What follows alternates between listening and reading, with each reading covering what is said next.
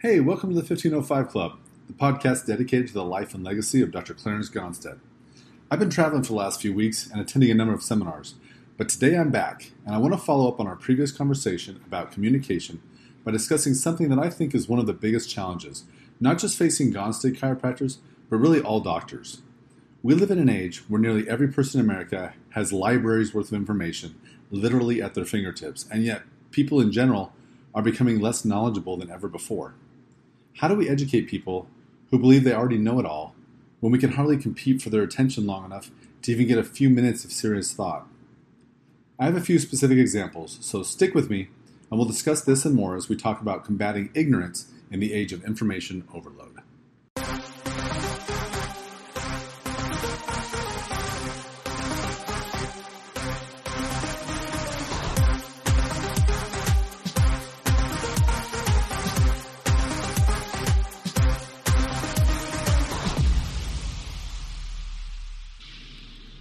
A little while back, my daughter, who was 8, asked me what kind of phone I had when I was a kid. I chuckled, of course, and told her that I didn't have a phone when I was a kid. I had to use Nana's phone. "Oh," she said, "what kind of phone did Nana have?" "Well, it was a big yellow rectangle that hung on the wall with the longest cord I had ever seen, and I would get myself tangled up in it while she was talking to people." Confused, my daughter said, "What's a cord, and how did you get on the internet?" I told her I didn't have internet till I was in college, and then it hit me. That was only 20 years ago, and we've gone from no internet to what we have today. And if you're anything like me, you are totally reliant on it. Even for people twice my age, it's as if the dark ages of no internet never even existed, and we rely entirely on the computer brain we keep in our pocket. Is it fair to say that some among us are actually too reliant on it? Before the internet, it was believed that access to information was the major limiting factor that kept us from becoming smarter as a society. As information has become more available, there's no doubt we are becoming dumber as a society. At the very least, we're becoming less informed because we lack the capacity to discern fact from fiction.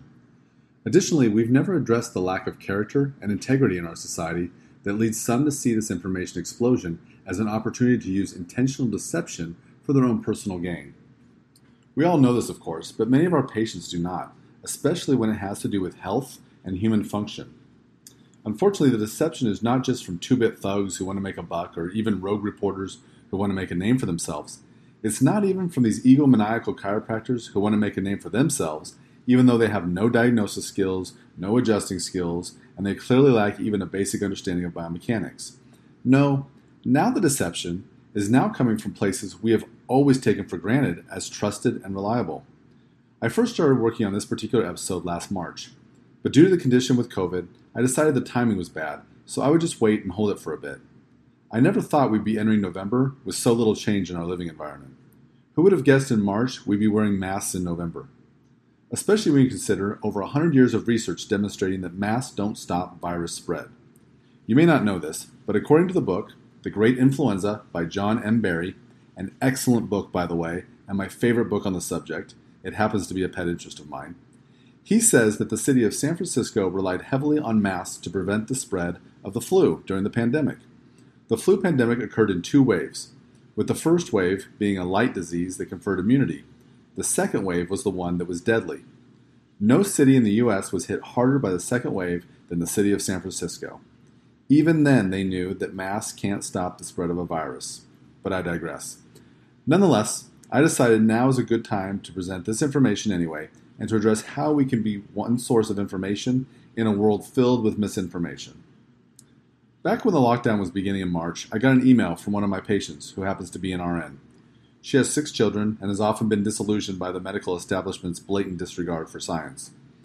The email she sent was written by a medical doctor who was blasting the CDC for what he claimed was incorrect and irresponsible reporting of flu deaths. I then noticed that the doctor's name was Kenneth Stoller, MD. This got my attention, because not only do I know who Kenneth Stoller is, but I've even had a conversation with him on the phone, so I have some insight behind his views. I can tell you that he hates it when politicians pretend to be doctors. I'm sure we can probably all agree with that. He's someone who puts his patients' health above all else, including politics, and he can't stand when politicians begin dictating healthcare like they've been doing in California, where he's from, especially when it's perpetrated by a pediatrician in political office like Richard Pan. He has nothing good to say about Richard Pan, but especially his lack of medical ethics.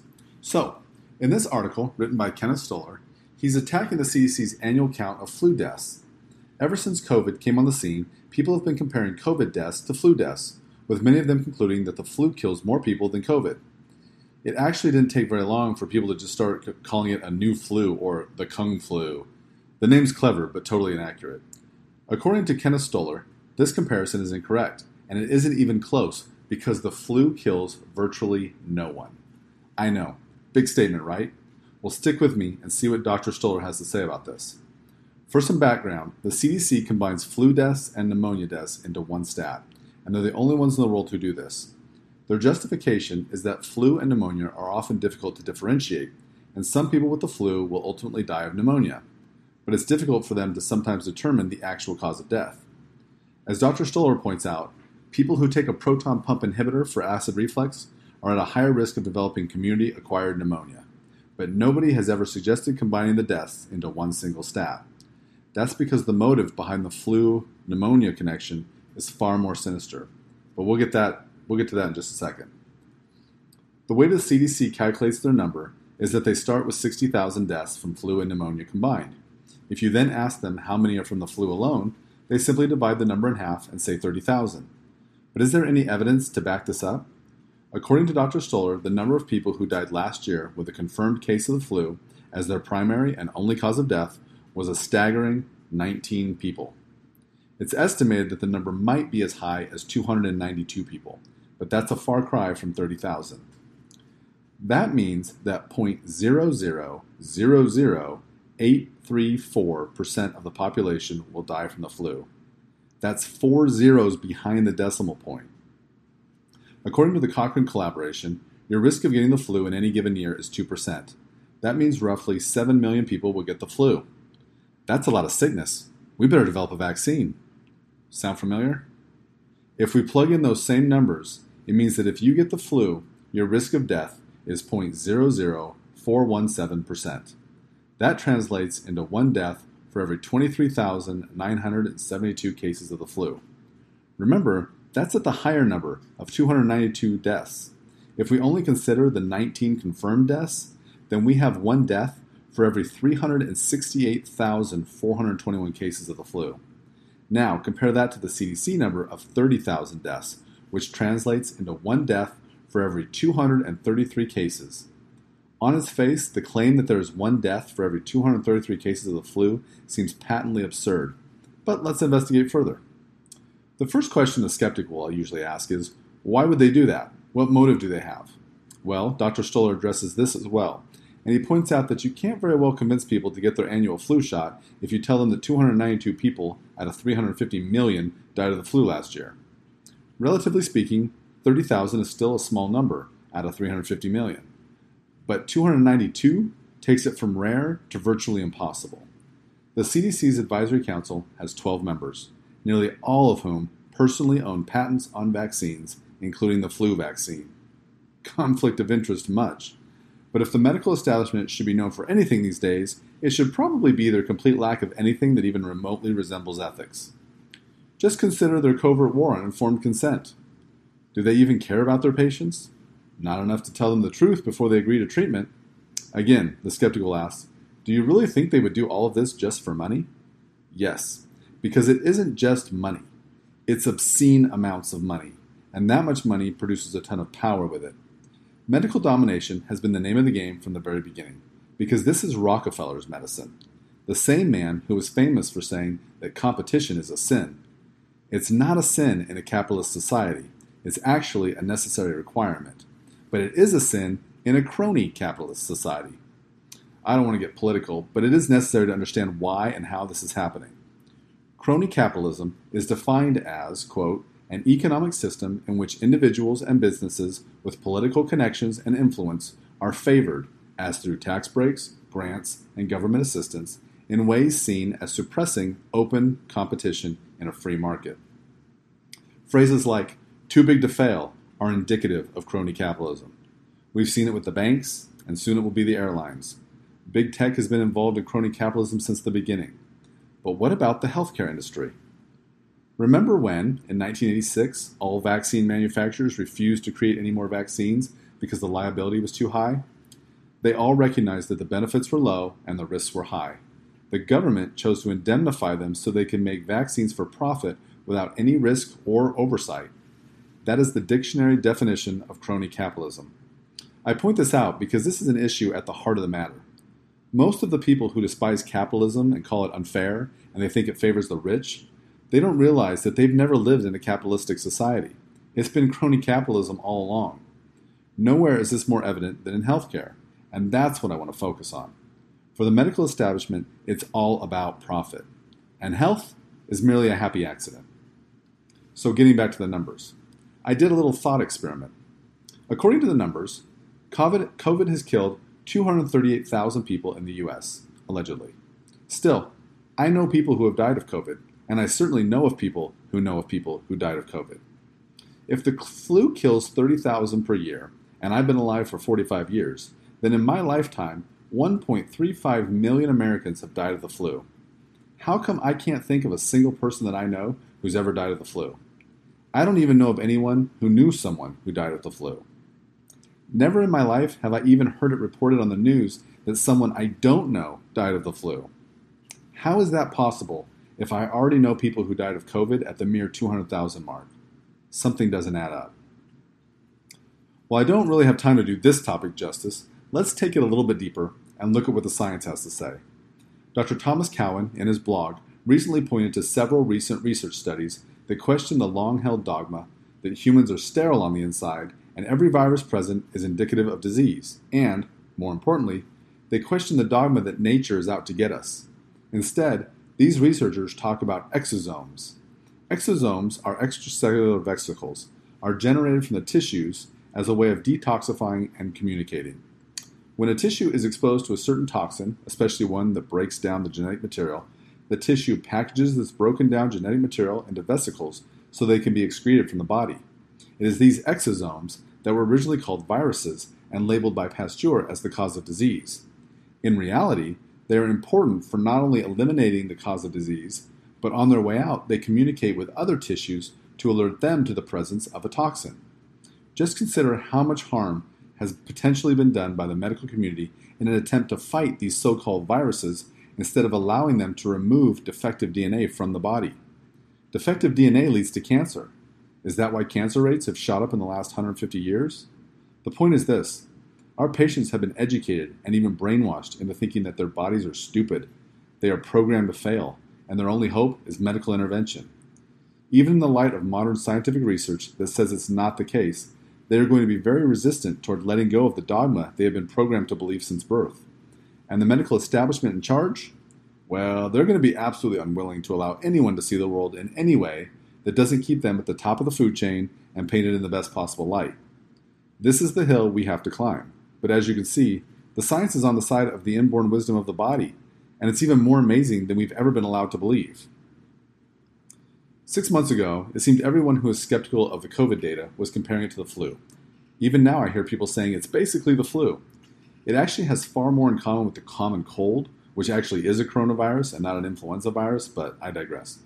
Nonetheless, I found myself wondering out loud to my wife, why aren't chiropractors so quick to compare the death rate to the flu when there's a far more damaging statistic that could really wake the world up to what we're really dealing with? In fact, it's a stat that almost every chiropractor knows. What is the third leading cause of death in the United States? You know what it is, don't you? Iatrogenesis. It translates from the Greek to roughly brought forth by the healer. It is defined as inadvertent and preventable induction of disease or complications by the medical treatment or procedures of a physician or surgeon. Conservative estimates place the death rate from iatrogenesis at 250,000 deaths per year. That translates into 20,833 deaths per month. That's comparable to the reported death rate for COVID. Nobody has ever suggested that we shut down hospitals in order to save lives, even though we did shut down the economy.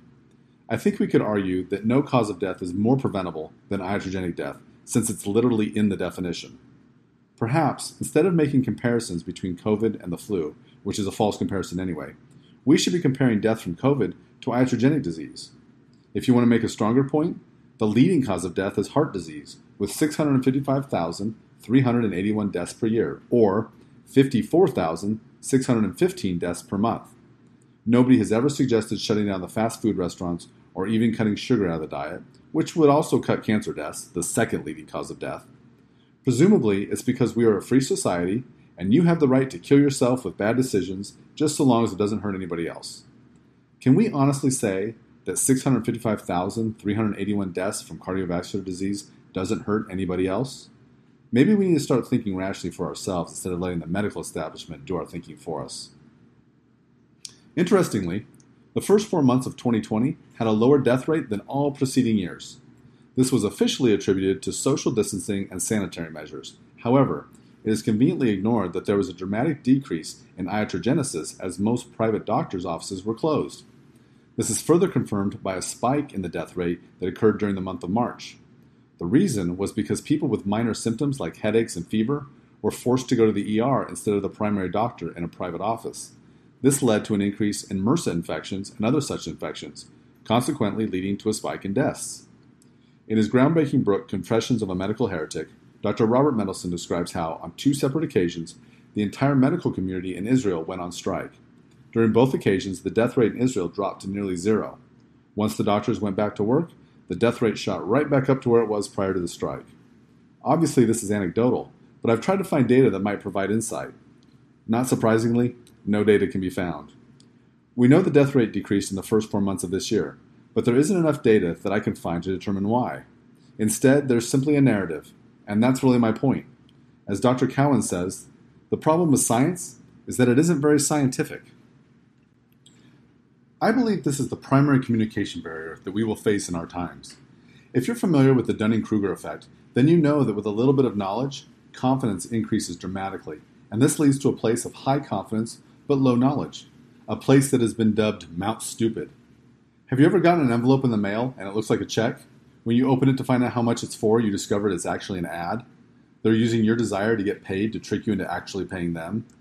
It seems to me that this trick is more commonplace than we realize, as most science is actually marketing in disguise. Like, don't you know that this naturally occurring compound is the secret to weight loss that nobody wants you to know about? Now that you know the science, how can you not buy our product? But alas, you don't know the science. You don't actually know anything, and you probably don't even know how to research it, except maybe a Google search, which is very much not scientific research. But who cares? Because you know science, so you know it's true. And that's how you end up perched at the top of Mount Stupid. Unfortunately, many of our patients live there, but it isn't their fault, even though it is our problem. Again, if you know the Dunning-Kruger effect, then you know that the decrease in confidence that comes with just a little more knowledge is just as steep as it was on the way up. So the solution is to increase knowledge and push your patients off the ledge at the top of Mount Stupid. The problem with Mount Stupid is that it creates so much confidence that we become unwilling to gain more knowledge. The effect of the internet is that it's propelled people up to the top of Mount Stupid in a number of areas. The reason people have their health decline in spite of their best efforts is because of Mount Stupid. The reason people work more to make more, but they have less money, is because of Mount Stupid. The reason people vote for politicians who make their lives worse is also from Mount Stupid. In almost every facet of life, the effect of the internet has been to give us confidence, which we confuse for knowledge. The solution, as I've already said, is more knowledge. We need to educate the public in ways that they can then use the internet to verify. Unfortunately, most people have been trained to substitute expert opinion for actual knowledge. I remember when I was in high school, I was reading what an expert physicist had to say about Newton's theory. My instructor then said, he would be right if Newton actually said that, but Newton never said that. He then suggested to me that instead of reading what someone says Newton said, why don't you read what Newton actually said? It seems so obvious, but I've never forgotten that lesson. When someone makes an argument to refute a claim, I want to read for myself what the original claim and the explanation is. I've been amazed at how often I've found that the author either didn't understand or simply misrepresented the original claim. Of course, every explanation makes sense until you hear the other side of the story. If nothing else, I've learned to take nothing for granted. When you think of how many people allow news reporters to tell them what was said and what they should think about it, without ever verifying for themselves what was actually said, then it's easy to see how people end up on top of Mount Stupid with no idea that it's even happening. When I was practicing, this was something that really bothered me because I felt that patient education was an important part of my responsibility as a doctor. Over my 20 years of practice, I found that the process of patient education was becoming more and more difficult. I think the most difficult one for me was when a patient responded by saying, "Well, not everyone believes what you do." Believes? Everything I said was science backed up by research. I'm not looking to make religious converts here, and this certainly isn't a cult. I'm trying to teach science. How do you do that when patients want to equate science knowledge with a belief system? Again, I think this is one of our biggest challenges that we will face in the years to come. You might have noticed that I said when I practiced. It's true. I'm no longer practicing. I officially quit seeing patients last September, and since the beginning of October, I'm now an instructor in the Chiropractic Sciences Division at Life University. As such, I'm committed to training the next generation in the best way that I know how. A large part of that is anticipating difficulties and challenges that they will face and working to prepare them before they get there. This is my natural mentality anyway, but the experience has already put me in a position to have many conversations with individual students to see where their mind and their understanding is. I am hopeful that this will translate into better questions from me and a better podcast overall. This certainly won't be the last time we discuss this topic, as I'm sure we will go there in with future guests. But I want you to understand my rationale and my thinking behind why I think it's important to go there with our patients. They will present challenges to communication, no doubt. But we must find ways to overcome these obstacles for everyone's benefit. The challenge is to get them off of Mount Stupid by pushing them forward with more knowledge. But first, we must always push ourselves forward to ensure that we do not get stuck on Mount Stupid ourselves. I should mention that when you fall off of Mount Stupid with more knowledge, you'll arrive at the point of least confidence. Unfortunately, this is where a lot of chiropractors are when they begin in practice. I know this might be hard to swallow, but embrace it. This is the least amount of confidence you'll ever have. Just keep adding knowledge. Don't make assumptions or jump to conclusions, but add knowledge. Investigate, ask better questions, and read what the actual experts have to say. As your knowledge increases, so will your confidence. But don't neglect your patients either. If you push them off Mount Stupid, then they will find themselves in what is called the Valley of Despair. They will lose all of their confidence, even though they have a little more knowledge. What they need at that point is your encouragement and for you to keep feeding them with more knowledge. That's a huge responsibility, and one that I've never taken for granted and would never take advantage of. I hope you feel the same way. Obviously, this isn't the end of the conversation, but rather, I hope it's the beginning of one, and one that I can help you to navigate. Next week, we'll be back with another guest as we leave this topic of communication behind us. Even though we're leaving it behind, I hope that it won't be forgotten. I hope that as we continue to learn, that you'll always be thinking about how best to communicate ideas and principles to your patients. As always, I hope you found this to be helpful, and I hope you have the very best week possible, and I'll see you again next time.